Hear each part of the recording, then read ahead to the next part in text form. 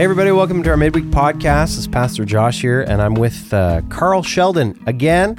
Him and Terry Brown. I mean, these guys got so much to say, and I'm so thankful that they do. So today, our text that we're dealing with is Genesis 22, verses 1 to 14. This is a story of Abraham and Isaac when God asks Abraham, to sacrifice his son. So everyone gets conflicted. It is a big, huge story. Pastor Marvin, I think, preached an amazing sermon on it, but he said one thing that really stuck out, and this is kind of what we're going to riff on today.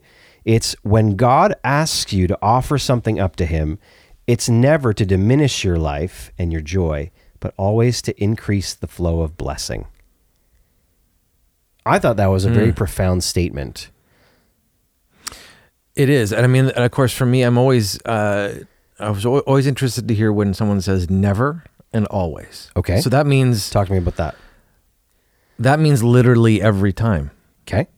Which it kind of blows my mind because I feel like most of the time I could understand, but that means literally every time. Right. And here's the other question I have for you. Do you think, like when we talk like that word blessing, right before we started recording, we were talking about like the intricacy of that word. Mm-hmm. Because when people think blessing, especially in a North American ideal, they're thinking stuff. Yes, good things, whether it be stuff or good experiences or favorable conditions. Okay. Yeah. And I would say it's pretty hard to disconnect from that meaning in our culture. Why would it be? Because blessing, it would be a good thing for me, and the things that are good for me are the things that feel good, look good, taste good, right? How could the things that don't do those things be a blessing when, instinctively the Sunday school answer is we know that there's things that don't feel good that are good for us, but I think we run away from that as much as we can.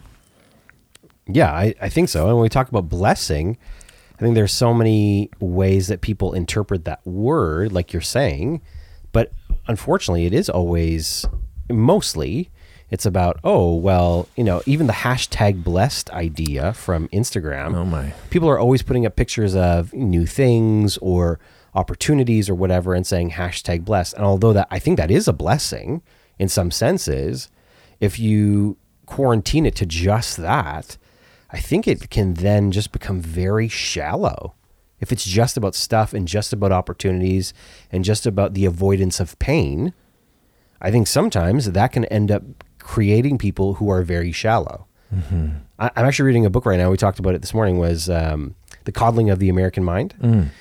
And so in the book, they give out 3 untruths that society has believed. The second one is your feelings are always right. Right. Yeah. And I think like when we talk about blessing, that God will never diminish your life, but always give you things to increase the flow of blessing in your life. Mm-hmm. Do you think that lots of times the connection between stuff and opportunities is ultimately about how those things make you feel? Totally. And the thing too is that, I think that, I've said that as an encouragement, mm-hmm. which for me, I don't actually feel like that's always not like, it's almost like a warning in some ways. Okay. Because, it's a good, like it's obviously said as an encouragement, and I know ultimately it is, but I think if we're actually talking about biblical blessing, then with that will come the things that don't feel good or look good or taste good, because it will ultimately enrich my life. But I feel like, okay, that actually means that it might actually be really hard. Yeah. And I think for me, there's, and I think there's so much truth into the statement, like there's the best is yet to come, or those things. But the problem is for me is that the best isn't always what feels the best. And so that's actually almost a bit of a heads up, actually. Yeah. Okay. Here's a heads up. Okay. This is actually coming. And so that's I know on the other end of those blessings, you see that. But man, be good to just get an actual encouragement. Like, yeah, it's actually going to be better, feel better for you. Right. But that's not what Marv is promising us. But you might have to go through hardship to get to that point. Correct. Yeah. And I think that's what the story of Abraham is really. I think it. Like when you think about his life, he has done, and Marv really touched on this. Like, he did stupid things. There were some really hard things that he went through. Some points in time where he had to really confront himself in terms of like cowardice, selfishness, passivity that led to a lot of problems. So when he gets to this point of sacrificing his son, and that was the other thing he said was like, this wasn't just like I'm asking you to give up your son or whatever. It's like, right. Well, no, I'm asking you to make a sacrifice. That on the other side of it, through this painful act, like Abraham had faith to know that God was gonna do whatever he said he would do, even if it cost him this. And that's where I think the statement that Marv makes about blessing has to be found in that context. Mm-hmm. Like, God is literally asking Abraham to give up something that is so important to him, that symbolizes so many things to him. And at the end of it, God still provides a sacrifice on the other end of it, and the promised fulfillment ultimately that comes through Jesus, right, with Abraham. But it's not like in that moment he saw it. It was very hard. It was like I can't imagine. Like, could you imagine God asking you to give up your firstborn son, to sacrifice your firstborn son? Oh, I mean, I can't imagine. I'm curious though, because I think it was the first time I had seen it in that passage where he said to the people that were with him, like, we are going to worship and then we will return. Yeah. So again, did he really, really know? Or was he, speaking words of positivity? Or what was he like, what was he doing there? And what if he was wrong about that? Like, I'm not sure. I'm curious if did he know something that we didn't before we finished the story? Well, I think when you read Hebrews 11, like, the idea essentially is that all of these people within this chapter are looking towards things that they can't see, but they're trusting that are there. Right. And I think it's almost this confidence in the character of the person that you're trusting. Right? Like, so for my kids to, they never question whether or not there's going to be food in the fridge. Yeah. Like they just know there is. Yeah. They actually complain about the food that we put in the fridge.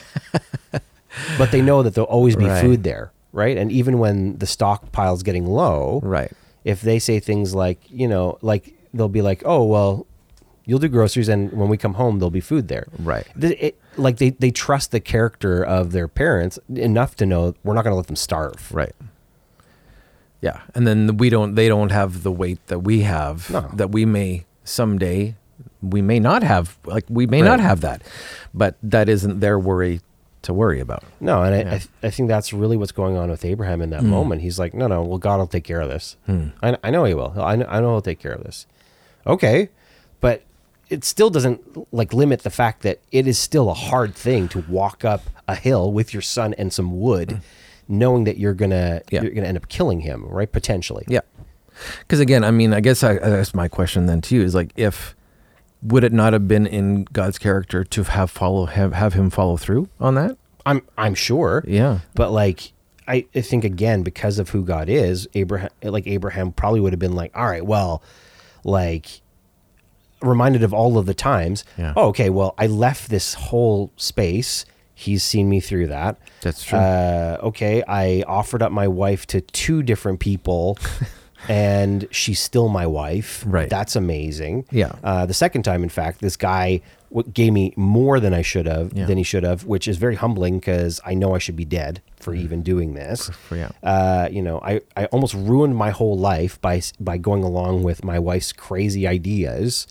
And now, I had all this drama come up, into my home, but I have, a son named Ishmael. I have the son named Isaac now that is, so like at the end of it, he's like, all right, well, if he's seen me through this far, like he's not just going to drop it at this point. And which I think if it was another human being, perhaps that would have been the case. Like Right. well, I don't know if he's going to see me through this, but I don't know. I think there is something about his experiences with God that lead him to the point of being like, well, I'm going to walk up this mountain, Yeah. and why would God have brought me through all of this Yeah. to just end it here? Yeah. And if it does end here, it must be because there's something on the other side. Yeah. Yeah. And I mean, I guess, and for me in my life right now, I wish that was more of an encouragement. Sure. Sometimes I because I still would rather just know that it's going to, I know it's going to be okay, but sometimes it'd be better just to be like, I'd rather God just worked in the #blessing sort of way. Yeah. That would just be so much easier. Well, I think, don't you think though, like that's everything that people put up. Yeah. So like, got a new pair of shoes, #bless. And we were just talking about this Instagram we account, were, yes. Preachers and Sneakers. If you haven't seen this, Check it out. You need to check it out on Instagram, Preachers and Sneakers. Essentially the premise of the whole account is this guy puts up famous quote unquote famous pastors, Celebrity. right, which is an oxymoron Yes. in and of itself, and whatever. Mm-hmm.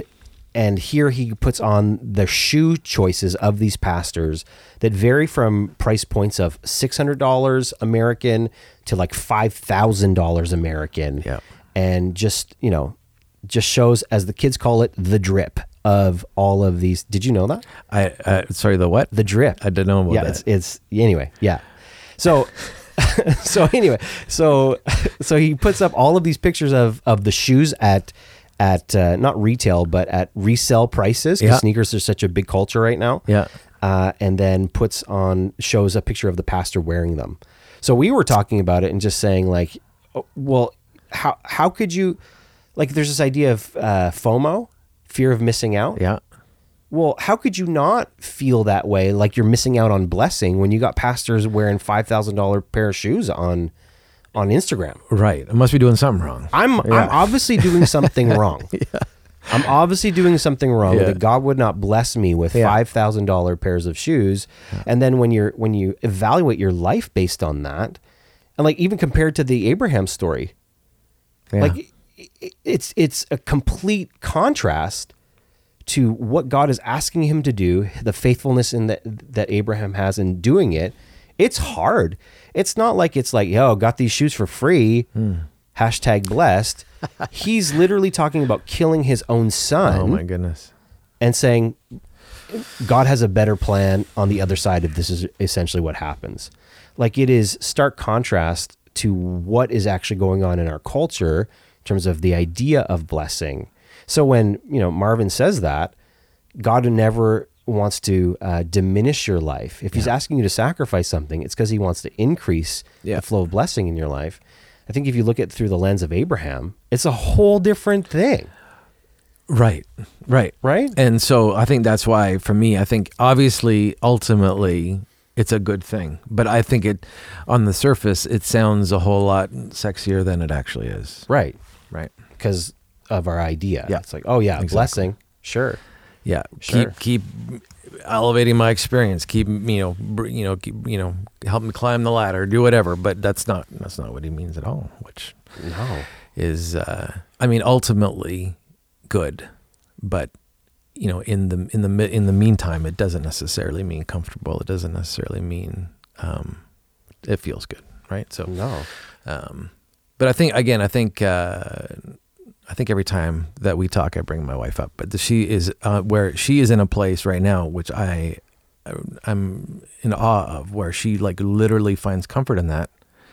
I'm not there yet, so Sure. I'm learning from her in that sense, where yes, like it is what is good For and I'm you. like, cool. I'm gonna just keep looking at you, holding on to that, because I envy being completely comfortable with that position. Well, and I think that's the beauty of community, Yeah. right? Like, especially so for all the married folks listening, I think sometimes we look at our spouses and we just think, well, they're my spouse. Yeah. But like, if they're a follower of Jesus, they're also part of your spiritual family. And like what a hashtag blessing it is to have somebody who has a different viewpoint that you can look to and be like, okay, like I don't understand how you're there. I don't get it. Exactly. Like I'm not processing it the same way you are, obviously, or experiencing it the same way you are. But at the end of it, like that is something I want to. No, it's fantastic. To go after. It's fantastic. I think that's the beauty of community, and looking at stories like this and talking about it. Because if we just go on what we see on social media or the Christian subculture, the majority of us are failing hard, and our idea of blessing has been hijacked by a select few people who have great book deals and who are doing things that I think at the end of the day are not normative for the average person on a daily basis. Yeah. Agreed. And I think if you ever got them in a room alone and actually talked too, I think there would be some, things would not be as they seem either. But, I think that's a good point. And I think that's the community is true. And when you're actually honest, because I think that's the other challenge is you get in a room and you try and extend your online persona in person, it can only last for so long, and it actually just isn't all that helpful. But that is the beauty of community, where you just lay it out. I'm like, this is where I am, and I think there's you begin to see that blessing in those areas too, because you see where you are isn't as hopeless, or isn't as hard, or isn't as lonely as you actually feels like it is sometimes, right? Right, and what it took for somebody to get to a particular space, we don't know those stories. All we see is their highlights. Yeah. Like, we don't know how hard it was for people to get to the other side of it. I mean, like, my thing now, the older I get, the more I see people who have, like, take marriage, for example, who have great marriages. I never assume, they've just always had a great marriage. Yeah. It's like, if they're happy now, like 20, 30 years in, shoot, they must have gone through some things to get there. And it's true. It's true. Yeah. And I think the older I get, the more I think that's the reality. When you look at people on the outside, things look good. Yeah. Like, you do not know what it took. None of us know what it actually took to get to that point. And so, less judgment, less assumption, less just relying on our perceptions, and actually asking people their stories. Like what did it take for you to get a good marriage? Or what did it take for you to live a successful single life? Yeah. Because especially in the Christian subculture, it's like marriage is everything. Yeah. But there are people who are very successful living single lives that are doing really well. Well, how do we honor those folks? Yeah. Or, how did people not struggle through, or how did you get through a struggle in this particular area that now it seems like you're hashtag blessed. Yeah. But there's a whole slew of things there that are very complex and nuanced. That's interesting. I mean, I think as you mentioned with Abraham, I think if you just look at that story in isolation, you're like, wow, like how did he even? But like you said, if you were to trace it back, there's just this history and this time and time again proving that there's a reason why he could do that with so much faith, and a context is everything, and knowing those things are so valuable in our walk as well as our walk with people, our own people. Well, I think we've had discussions before about the long game. Like, people do not like it. Speaking of not being sexy, it's the long game is not, right? No, it's hard to write a book about the long game. You gotta actually do the long game to be able to talk about the long game. Well, you were even saying at breakfast something about Keller.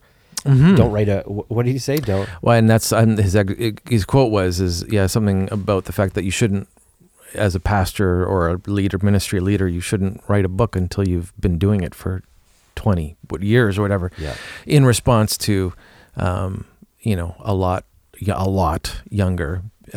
The trend to do that is a lot younger these days, right? So with the book deals and the expensive sneakers and stuff like that. By the way, just by the way, folks, I'm not against pastors having nice things. Okay, you can have nice things, but $600 shoes is a little excessive. That's all I'm saying. Well, I think we were talking about optics. This is very off topic, but it's all about how does it look, right? And I think that's, we've all agreed that blessing can actually be a physical blessing. It Absolutely. doesn't, but optics, people. And then it's how you turn around and use it. Yeah. Like, I think that's a big thing, right? Yeah. Like, you have, okay, wow, you have a big house. How are you using? Are people always coming in? Are you using it for community and all of that stuff?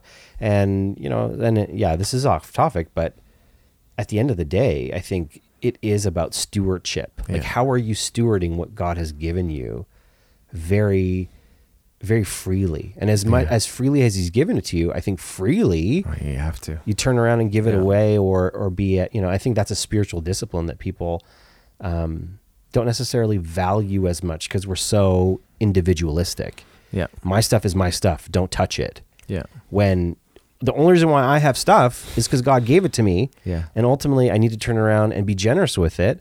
And I know that's something that I at times need to work on. Like yesterday, for example, we have all these guys in our condo complex, all these little guys that play with our son. Okay. And we were eating supper, and they came over to our sitting area in the back of our concrete, in the back of our condo with our 10 by 12 concrete slab. Your backyard?